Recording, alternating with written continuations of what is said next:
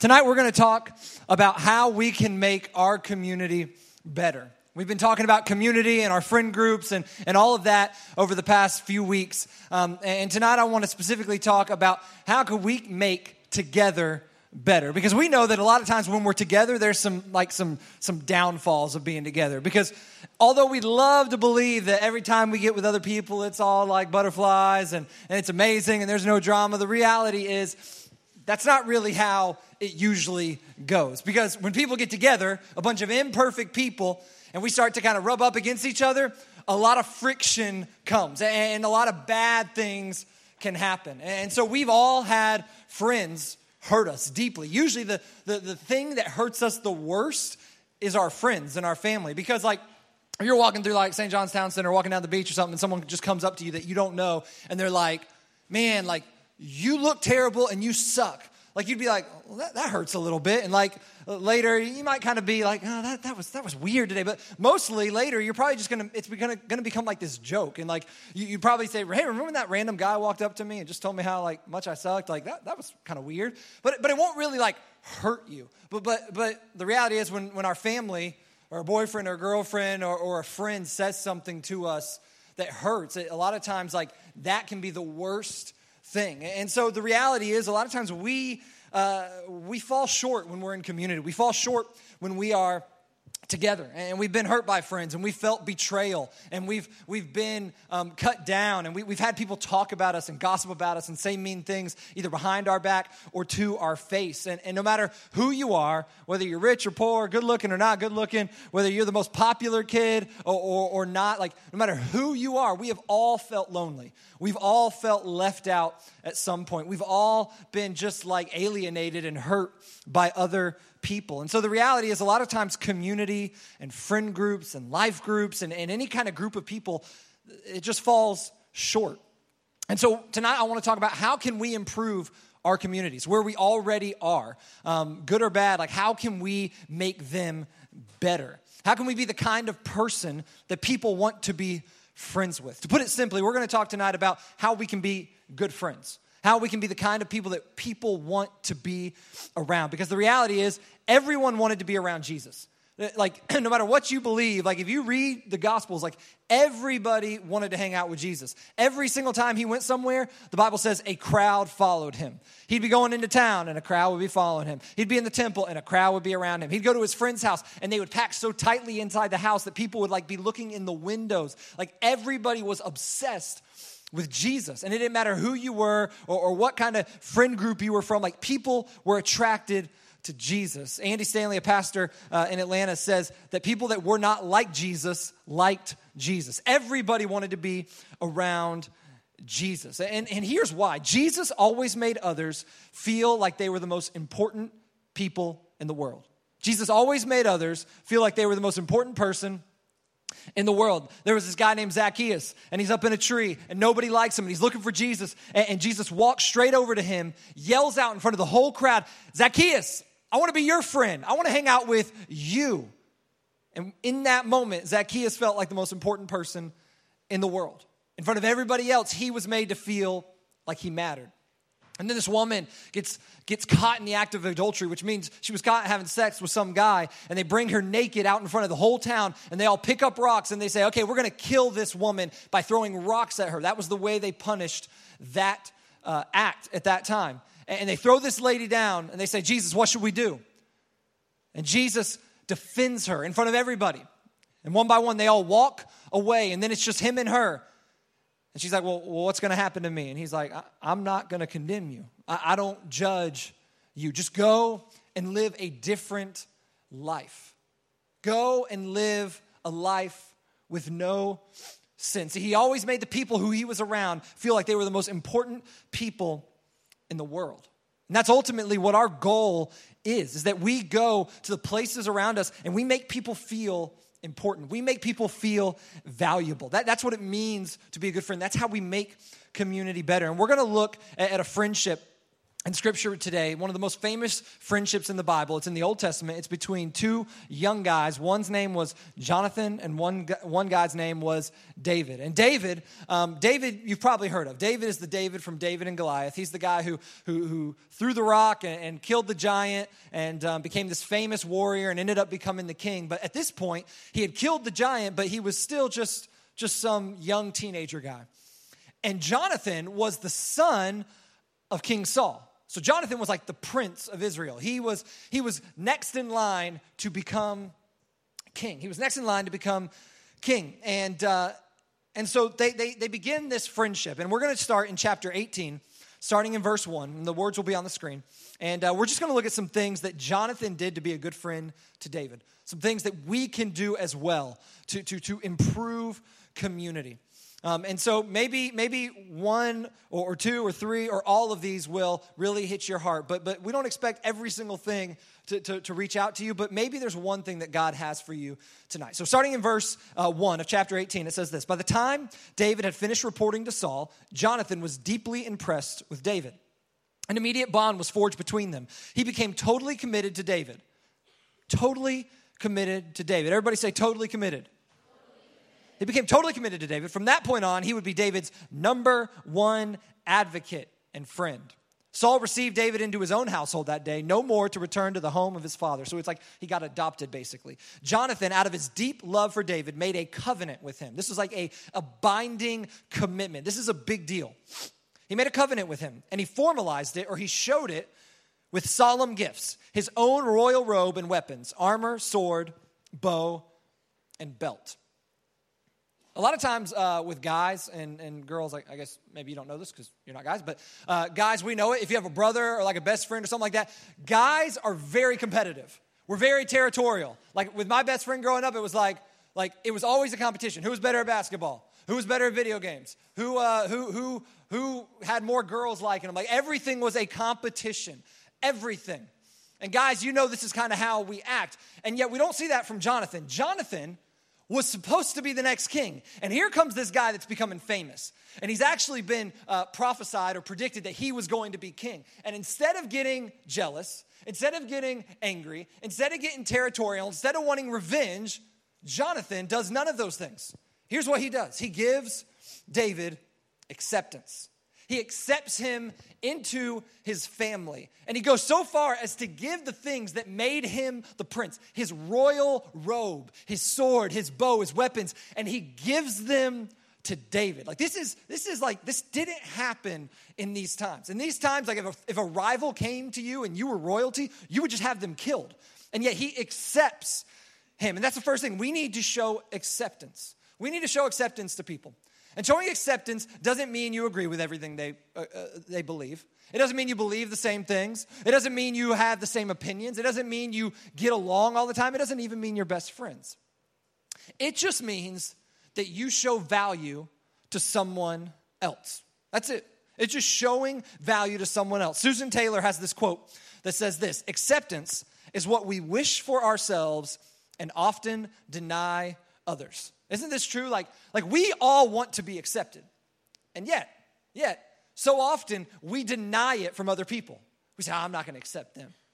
We reject people. I think we do it because we can't control if people accept us, and that hurts us. And so we say, well, I can control if I accept someone else. And it's like we take it out on other people. And so we all want to be accepted, and then all we're doing is rejecting each other, and it hurts us, and then it just causes this bad cycle. And Jonathan said, no, I'm going to be the kind of person that accepts people. So that's the first thing that can make community, can make friend groups better. So when we're willing to accept people, accept the new person at school, accept the new person in your life group, accept the person that maybe you broke up with and you say, I'm never going to talk to them again. Accept them. That doesn't mean you go back out with them, but maybe you accept them. Accept the friend who betrayed you. Accept the person who maybe you got in a fight with 3 years ago.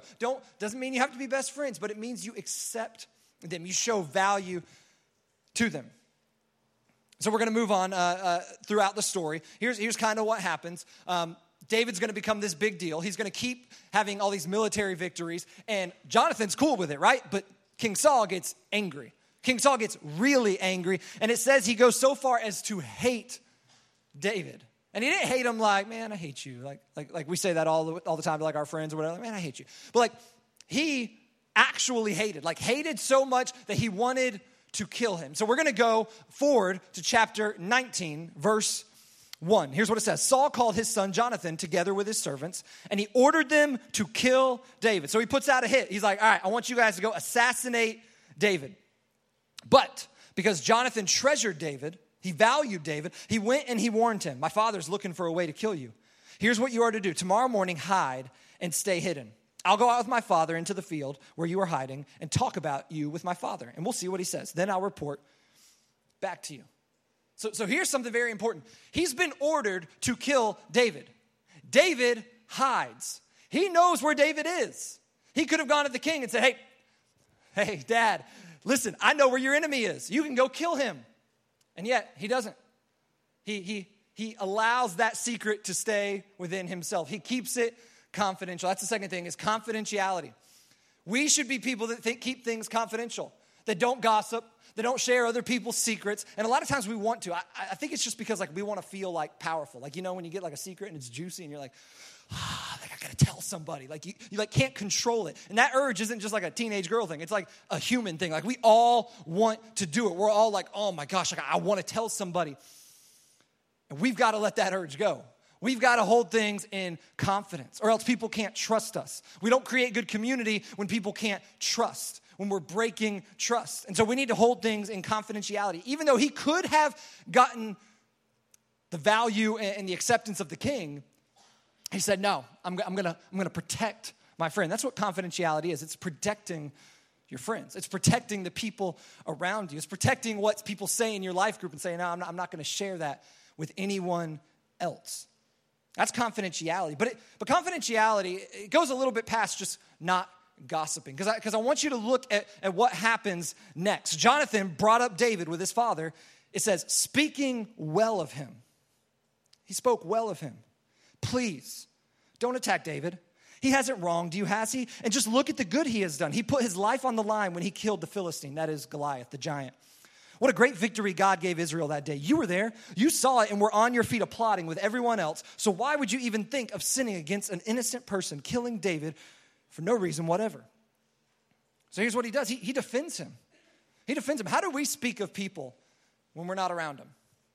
How do we speak about people when they're not there? Or how do we speak to people to their face? Because I know I've said a lot of things. And I know if you're anything like me, you probably said a lot of things that you regret, either to people's face or about people. And sometimes it's about our friends and our family. And we really let them down in that moment. And Jonathan was the kind of friend who said, I'm going to defend my friend. And even though he knew his dad was going to get angry, and his dad was the most powerful man in the country, he still said, listen, man, he didn't do anything to you. What's your problem? And he defended David. He defended David. And here's why this is so important, because negative things stick out in our minds. Like studies say that we need like 5.5 or 6 compliments to like weigh out or balance out one cut down or one thing that is negative about us. And it's true. Like you can remember what people said to you years ago. I can still remember being in 3rd grade. I was standing outside my classroom, and this boy in my class, his name was AJ. You know, like any guy with like a initials name is sketchy. But he was also cool. Like he was the coolest guy. Like, oh, my name's AJ. And I was like, man, my initials suck. They're RS. Like they don't even sound cool, but he's AJ. Like he was the cool kid. He had like a bowl cut, blonde hair, whatever. And I'm not holding any grudges 23 years later. So he's like, he said, I don't even know what he said, but he said, I remember how he made me feel. He made me feel like I was a joke and like he was better than me. And I still remember that all these years later because they stick with us. Things like that stick with us because it hurts. And we've got to watch how we talk about people if we want to make community better. And so what's going to happen is Saul's going to be like, all right, Jonathan, it's cool. We'll let him come back to the house. So he comes back, and then he gets mad at him again, and he hates him again. And one day he throws a spear at David, trying to kill him, and David jumps out of the way and runs away. And he goes and he hides in another town. And Saul chases him all over the place. It's like this massive manhunt, but he cannot find him. Now we're going to skip forward to chapter 20. David got out of Naioth in Ramah alive, and he went to Jonathan. And he said, what do I do now? What wrong have I inflicted on your father that makes him so determined to kill me?" Jonathan said, "Nothing. You've done nothing wrong, and you're not going to die. Really, you're not. My father tells me everything. He does nothing, whether big or little, without confiding in me. So why would he do this behind my back? It can't be." But David said, "Your father knows that we are the best of friends." And so he says to himself, "Jonathan must know nothing of this. If he does, he'll side with David. But it's true, as sure as God lives and as sure as you're alive before me right now, he's determined to kill me." And Jonathan said, "Tell me what you have in mind. I'll do anything for you." David said, "Tomorrow marks the new moon, which was the first day of the month." And they'd have this big festival, this big party about it, the first day of every month. He says, "I'm scheduled to eat dinner with the king.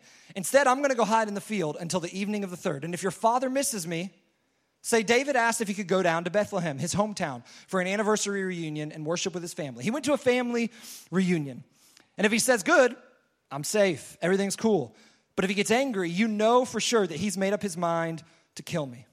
Stick with me in this. You've entered into a covenant of God with me. Remember, if I'm in the wrong, you can go ahead and kill me now. Why bother giving me up to your father?"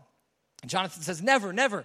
I'd never do that. If I get the slightest hint that my father is fixated on killing you, I'll tell you." See, Jonathan was real. And that's the third thing we can grab today, is that we need to be real.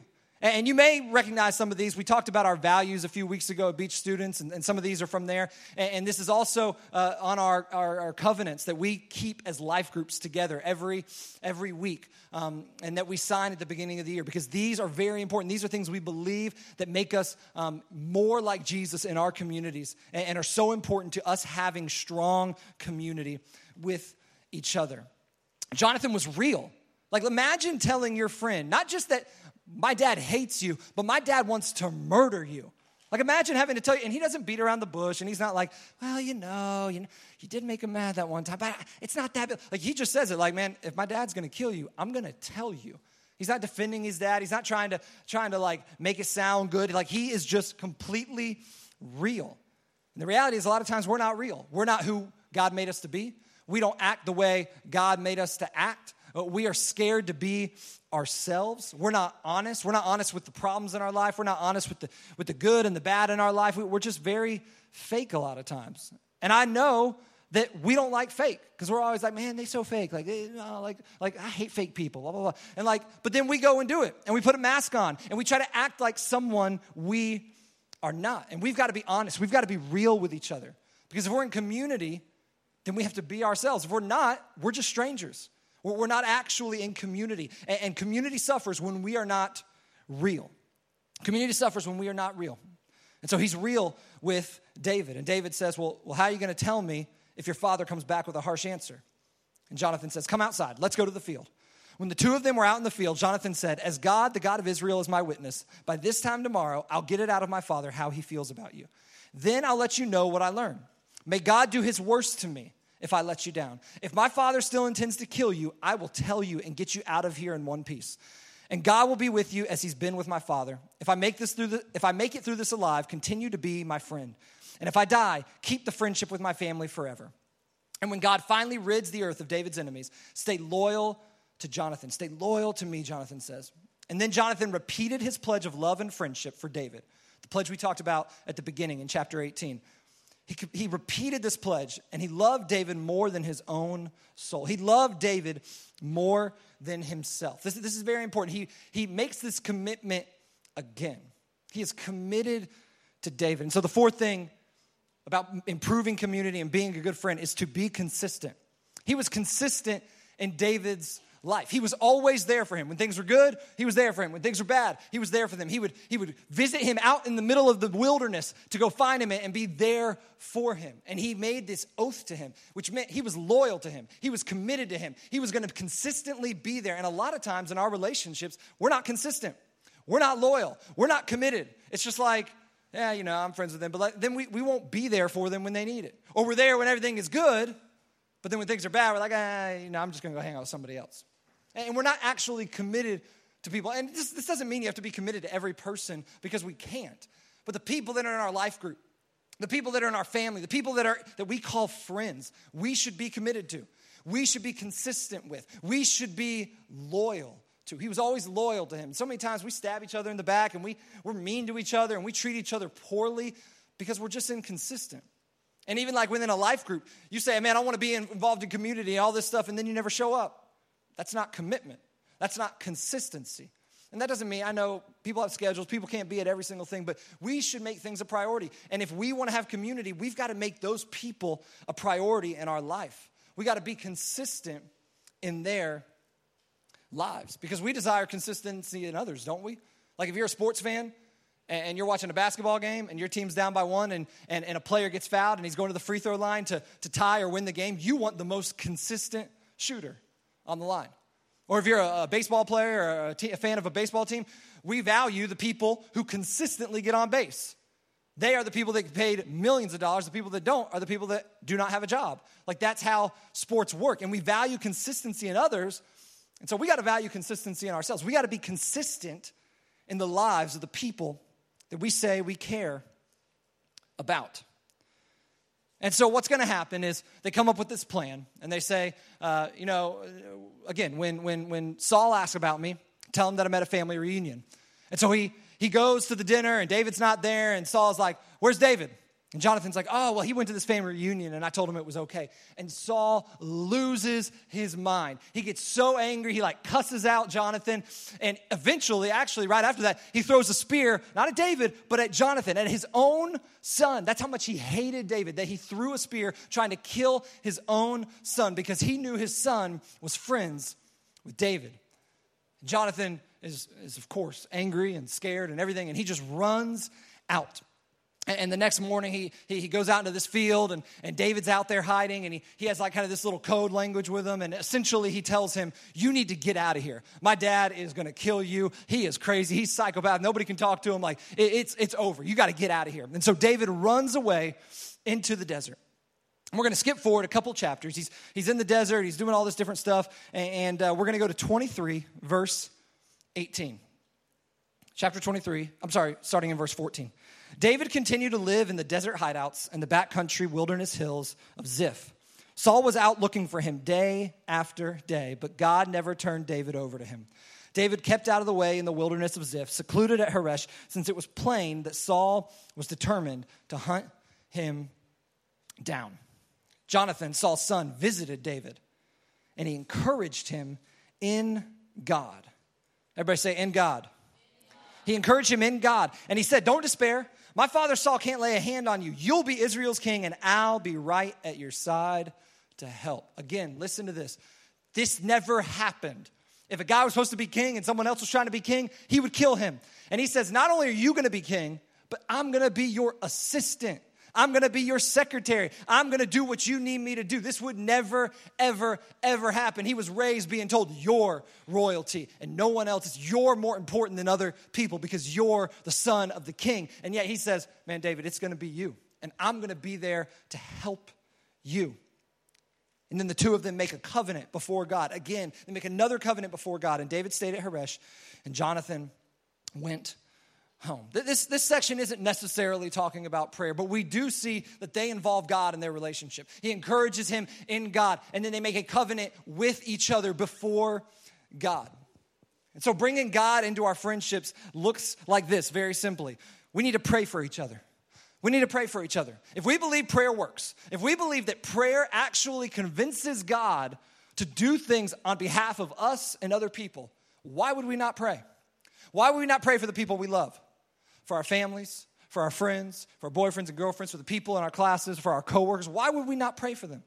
Why would we not pray for them in their relationships or their emotions or their schoolwork or what they're going through or their boyfriends or girlfriends or especially their faith and whether or not they know Jesus? Why would we not pray for them? See, a lot of times, I'm really bad about this. Like, I'll do it sometimes, but most of the time, I don't think about praying for people that are close to me. Why don't we do that? Because it's so clear in Scripture that if we pray, God answers. And he doesn't always do what we want, but why would we not pray for the people that we love? This is part of being in good community. And this is what Jonathan does alongside David. And then the last thing, it's not in their story, but it is in Scripture. It's in the book of Hebrews.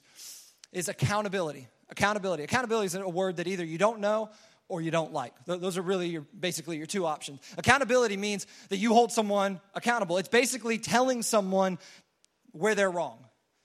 And this gets a little bit iffy because we shouldn't hold everybody accountable, right? We should hold people that we are close to accountable, but not like some random guy on the street. And this is where like sometimes the church gets it wrong because they're like, oh, we're going to hold some random person that doesn't even believe in Jesus accountable. That doesn't make sense because they don't believe what you believe. But certainly people in your life group, people that are friends of yours that are following after Jesus, we should hold them accountable. Here's why. The Bible says that we should spur one another on towards love and good deeds. Here's what a spur is. I know we don't live in Texas, but you've probably heard of the San Antonio Spurs or something like that. A spur is on the back of a boot. It is sharp, and it kicks a horse and tells it where to go. And guess what? A spur doesn't feel good, and that's why the horse goes. Here's what it means for us. It doesn't feel good to be held accountable. It doesn't feel good to be told, hey, man, you shouldn't do that. Hey, you know that you said something that was wrong. Hey, you know that you're going a direction you shouldn't go. We don't like that. Here's what we do. Here's what I do. We get defensive. No, don't criticize me. Here, let me tell you what happened. And we start rationalizing it. We say all these different things. But the reality is, accountability makes us better. Because if someone really cares about you, they're going to tell you the truth, even though it might hurt a little bit, because they care about you. My student pastor growing up said this: we should care more about the friend than the friendship. You should care more about the person than whether or not they like you for a couple of weeks. Because sometimes when you hold someone accountable, they get angry. But if you really love them, you'll do it anyway. Here's why. If someone was walking off a cliff, they got earbuds in, they're looking at their phone, and they're walking towards the edge of the cliff, the Grand Canyon or something, and they're about to die. You might yell at, hey, what do you, and then you realize they can't hear you. Eventually, you're going to go run and like throw them away from the cliff, or like put them in a headlock and pull them away, or punch them in the face and drag them unconscious away, and they'll wake up and they'll be like, why'd you do that? They'll be angry. It hurt. But guess what you did? You saved them from doing something that was going to kill them. And here is what's a lot worse than accountability: regret.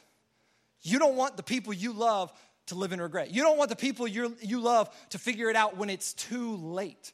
Because we all have blind spots. We all have these areas where we're like, I don't know that I'm doing something wrong. And I have to have someone else tell me. And man, it hurts. It doesn't feel good, but it makes you better. It helps you grow. It keeps you safe. So we should accept people. We should hold things in confidence and not talk poorly about people, but speak well of people. We should be real and honest. We should be consistent and committed. We should pray for each other, and we should hold our Christian brothers and sisters and our close friends accountable. So what if we did this? Shouldn't the church, Christians, people that follow after Jesus, shouldn't we have a community that is desirable, that people want to be a part of? Shouldn't we be the kind of people that people are like, man, I'm not sure about what you believe, but I know the way you treat me, and it's great. Shouldn't your friends say, man, it's not my closest friend, maybe, but the person that is the kindest to me, they follow Jesus. The person that loves me the most, that treats me the best, they follow after Jesus. What if we were the kind of community that people wanted to be a part of? What if we were the kind of community that people could not live without? That goes into the dark places of the world and shows light. Well, man, we're not meant to change people. We're not meant to fix all the problems of the world. We can't save people. But we can be the kind of friends that show our friends Jesus, and that show our friends the love of God. Here's the last point. Be the kind of friend to others that Jesus has been to us. Be the kind of friend to others that Jesus has been to us. Here's the kind of friend that Jesus was. Jesus was the kind of friend that said, my friends are suffering, so I'm going to go to them. Jesus was the kind of friend that accepted all people and accepts all people. He's the kind of friend that's honest with us. He's the kind of friend that's fully committed to us. He's the kind of friend that prays for us. He's the kind of friend that holds us accountable and speaks the truth to us. He's the kind of friend that's there for us at all times when things are good and when things are bad. He's the kind of friend that would stop being God and become a little baby. In first century Israel, with no plumbing and no air conditioning, with violence all around him, in a poor family, with no physical goods, not much wealth, and he would come to this earth. Why? For us. And before he was about to die, he says this thing. He says, greater love has no one than this, that he would lay down his life for his friends. Here's the translation. The best kind of friends are those who give up their life for their friends. Those that sacrifice for their friends. And yes, he gave up the throne. And yes, he gave up his life in heaven to become a human. But then he did what he said. Because that's the kind of God he is. He went to the cross. And he literally gave up his life for his friends. He gave up his life for people who would believe in him. He gave up his life for people who would not believe in him. He gave up his life for Muslims. He gave up his life for Jewish people. He gave up his life for all races. He gave up his life for Buddhists. He gave up his life for atheists. He gave up his life for every single human being that would ever live and walk this earth. Why? Because he was the perfect friend. And so if we're Christians, we need to be a friend like Jesus was. We need to be the kind of friends that make other people feel important, that value other people. And this is hard. This is not like, this is secondary to our nature. Like we always want to watch out for us. But he watched out for others. Maybe you're in this room and you're not a Christian. And maybe you've seen God as a judge, and you've seen God as someone who has a contract, and you have to do your end of the bargain for him to love you. Maybe you've seen God as someone who wants to stop you from doing what you want to do. Maybe you've seen God as somebody that you don't want to be friends with. But Jesus showed us what the nature of God was. He said, I'll lay down my life for my friends. I'm the good shepherd. Sin, the devil, the world, they want to destroy your life, but I have come to give you life. That's what Jesus said. And he gave us life by giving his life. So if you're in this room and you've never given your life to Jesus, you've never become a friend of Jesus, become a part of a relationship with Jesus, you've never made Jesus the Lord of your life. Maybe you've heard of him. Maybe you've read some scripture. Maybe you've come to church a few times. Maybe you've been to church for years and years, but you've never actually decided for yourself, I want to give my life over to Christ. I want to give you the opportunity to do that tonight. And it's not because we're in this room, or because Rim's playing the piano, or because we got lights, or because I'm preaching. It is because you in your heart, believe that Jesus is the Son of God, and you want to follow after him. The Bible says if we believe in our heart and we confess with our mouth, then we will be saved. So if that's you, I want to give you the opportunity. I'm going to count to 3, and I'm just going to ask you to raise your hand. And we want you to raise your hand because I want you to remember the moment you put up your hand and you said yes to Jesus on September 23rd, 2018 in Jacksonville Beach, Florida. I want you to remember this moment. So everybody can bow your heads, close your eyes.